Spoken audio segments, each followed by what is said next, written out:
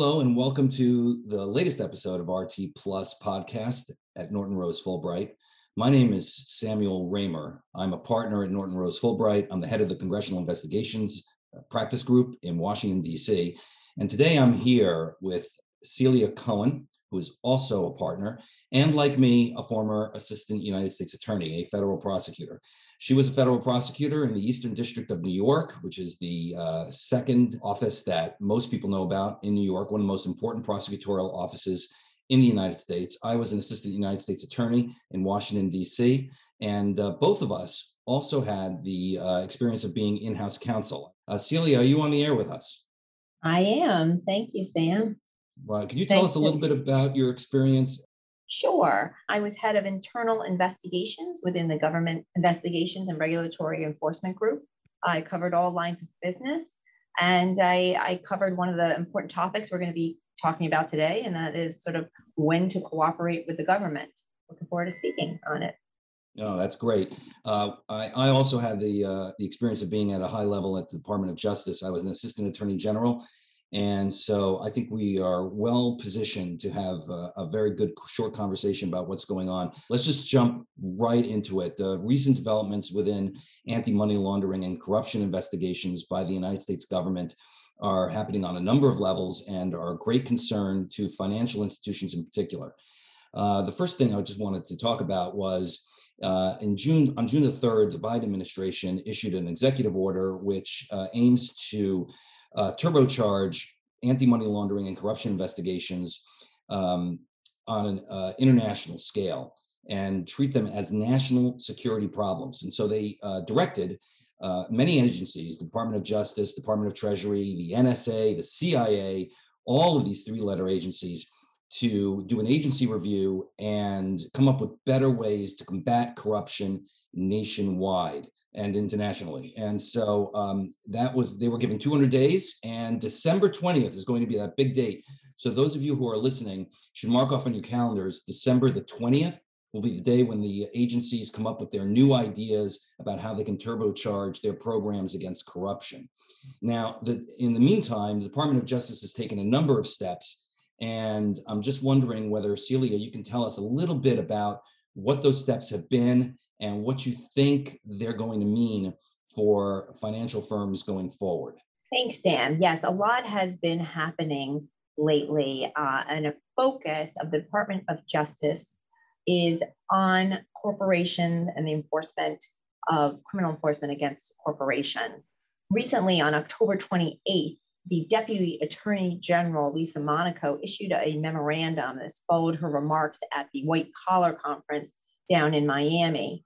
And the main 3 points of the memo that everyone should know about is one, that the Department of Justice is going to start to consider a corporation's criminal history of misconduct when making charging decisions and resolutions. This is significant because the memorandum specifically talks about the fact that it includes both domestic and foreign civil or criminal actions against any entities within the corporate family. So for those not in the United States, this is really important to think about globally, right? Because these companies are so large, and any of the small subsidiaries or entities related to the main corporation can put the corporation in a different position in terms of cooperation. The second thing is that the memo is really focused on holding individuals accountable for corporate misconduct and to not give cooperation credit to the corporation unless the corporation has specifically identified all responsible individuals who conducted the criminal or civil activity. So that's significant. The third point is that the memo also says that there's going to be an increased use of corporate monitors when there's a demonstrated need for them, particularly when the company's compliance program is not fully tested or implemented. And, it seems like monitorships were not as frequently given recently. And I think we know that those are extremely costly. So, and now overall, to assist with the general priority here by the Department of Justice, the memo also creates a corporate crime advisory group within DOJ that's going to further review and revise the current approach to prosecuting corporate crime. That's fascinating stuff. You and I are both in white collar prosecution world. We've done this for decades, and I'm sure you, like me, noticed that the FBI now has an embedded group within the fraud section at DOJ. I think that that's going to make the fraud section much more agile and much more productive than they've been in the past in terms of churning out investigations, indictments, subpoenas. What do you think, Celia? Yeah, absolutely. And I think, Sam, all of these points that you've made and the memo, and together with that entity embedded, the FBI embedded in the fraud section, just shows what the focus is of the Department of Justice and how seriously they're taking this and how it's going to be handled going forward. And I think that we're going to see some real changes there. And I think that signal about the FBI embedded there is very significant. I agree. I listening to Lisa Monaco's comments, the Deputy Attorney General, who, for those of you who are listening who don't know, that's the individual who is responsible basically for the management of the Department of Justice day to day, extremely important position.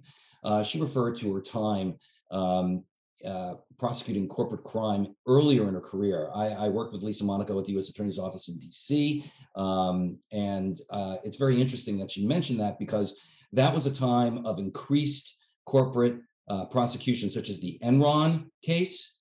And, as you well know, prosecutors and investigators like to go back to what they're comfortable with when they get into positions, higher positions. So I actually think on the personal level, regarding the people who are in place, we're going to see a more aggressive prosecution, not only at DOJ, but also at FinCEN, for example, with the elevation of Alessio Evangelista to the Enforcement Division lead, who, by the way, is also formerly from the U.S. Attorney's Office in D.C., my old office. And so it's important to take these personal considerations in terms of where the policy direction of the agency is going and what the ramifications are going to be. You really need to take those experiences into account.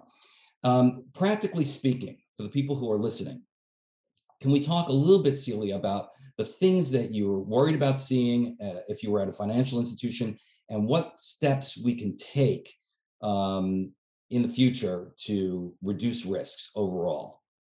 Yeah, so I think that's probably the most important question here, right? What does this memo actually mean for companies, and what should they be doing? And first of all, I think people's gut reaction when they saw this memo is, oh, this is a repeat. People remember the Yates memo, Right. and the Yates memo came out and said we're going to hold individuals accountable, and at the time I think I was coming right out of the U.S. Attorney's Office at that time, and I thought, well, that's not really a new thing. As a prosecutor, we're always looking to prosecute the individuals, but the significance, of course, and I think that's where I'm going on this new memo, that this even there's even more here, but it really encourages companies to bring them forward, and that's the significance. And in addition, what I think is profound in this memo, that it's really obviously a lot more than just the individuals, right? We talked about the criminal history. Companies need to be careful about that. Their actions can affect, in other countries, what happens here in the US for, let's say, the parent company.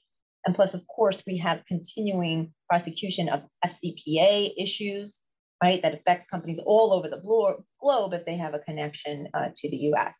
So what should companies be really doing and thinking about here? And I cannot stress enough how important it is that companies should diligently review not only every whistleblower complaint, but any suggestion internally that there could be corporate governance or compliance issues.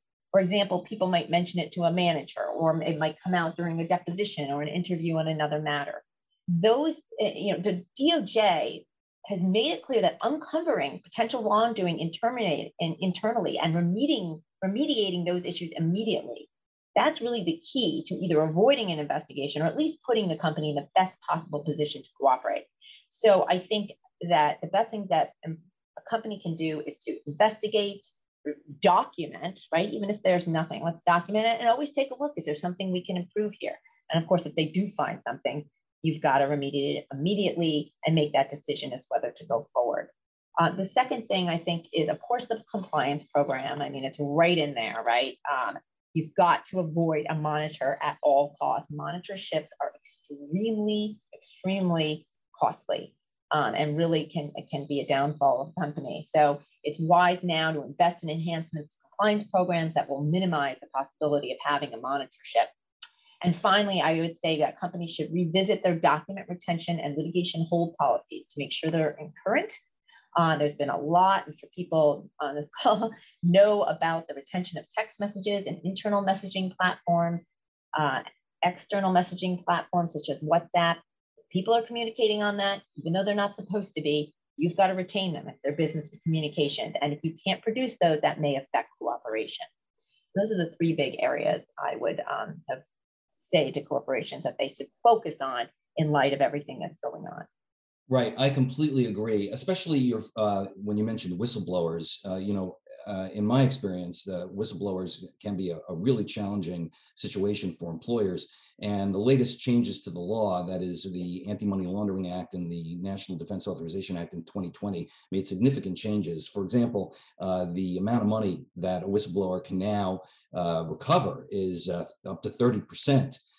In one of these cases. Before, it was limited to about $150,000. So it's a massive increase in incentive for people to come forward with corruption and anti-money laundering complaints to the federal government. In addition, and this is a real interesting concern, and I think companies should be aware of it by now, Bank Secrecy Act and AML compliance personnel themselves can actually qualify as whistleblowers now. I mean, law enforcement can't traditionally, of course, but the compliance folks in a company can actually be whistleblowers. So I think not only what you say is really important, but also companies need to make sure that that they communicate a message that they take their obligations very, very seriously, to make sure that whistleblowers are discouraged because they know that the company is acting with a white hat and they really have good intent at all levels of the company.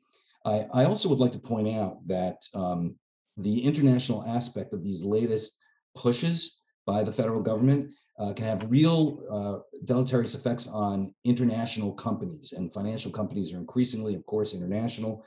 So I think that there needs to be clear lines of communication between US offices and foreign affiliates to make sure that there is enterprise-wide compliance, taking into account these new steps by the federal government and these new capabilities by the US federal government. I think it's absolutely key. I don't think the companies can now say to themselves, oh, it's just a US problem. We'll make sure US offices are running on those, according to those rules. I think they need to get on the US plan around the world and communicate that clearly between branches. Would you agree with that, Celia?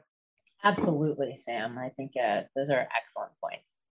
And so one thing I'd like to, as we sort of, sort of round the corner here, what do we think that the one step a general counsel of a financial institution should take now that we're seeing what's developing, the extra enforcement money that's coming out of the government, the change in the rules coming out of COVID, which means that a lot of investigation is going to be increasing. What is the one step now that a general counsel of a financial institution should take?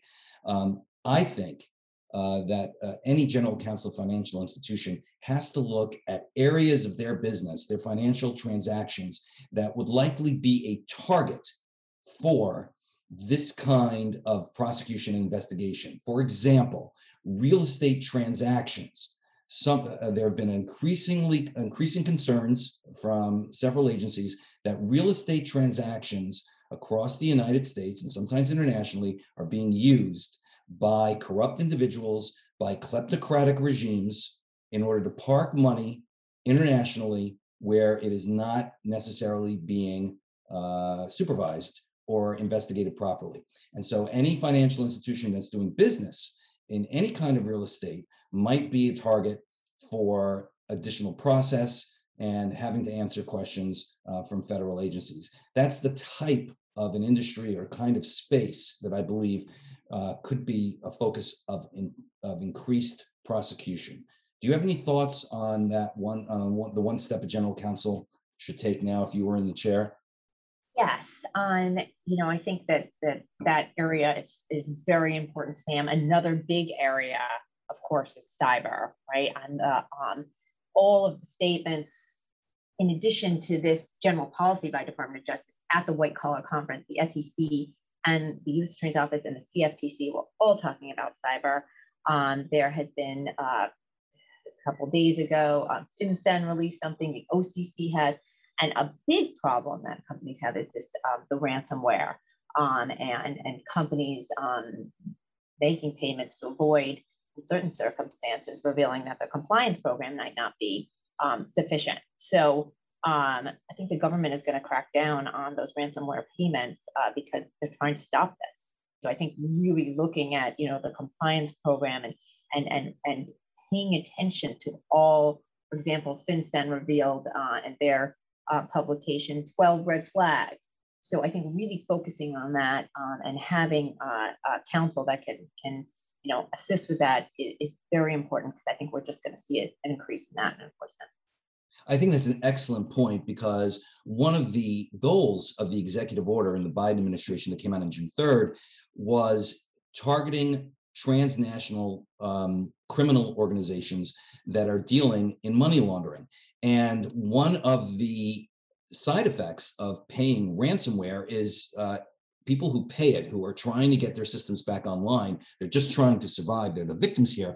But the money may actually be going to a transnational criminal organization or a kleptocratic regime or somebody that the government actually wants as a target. And so a company that is trying to survive paying ransomware may actually put itself in the crosshairs by committing a money laundering offense by actually paying the ransomware.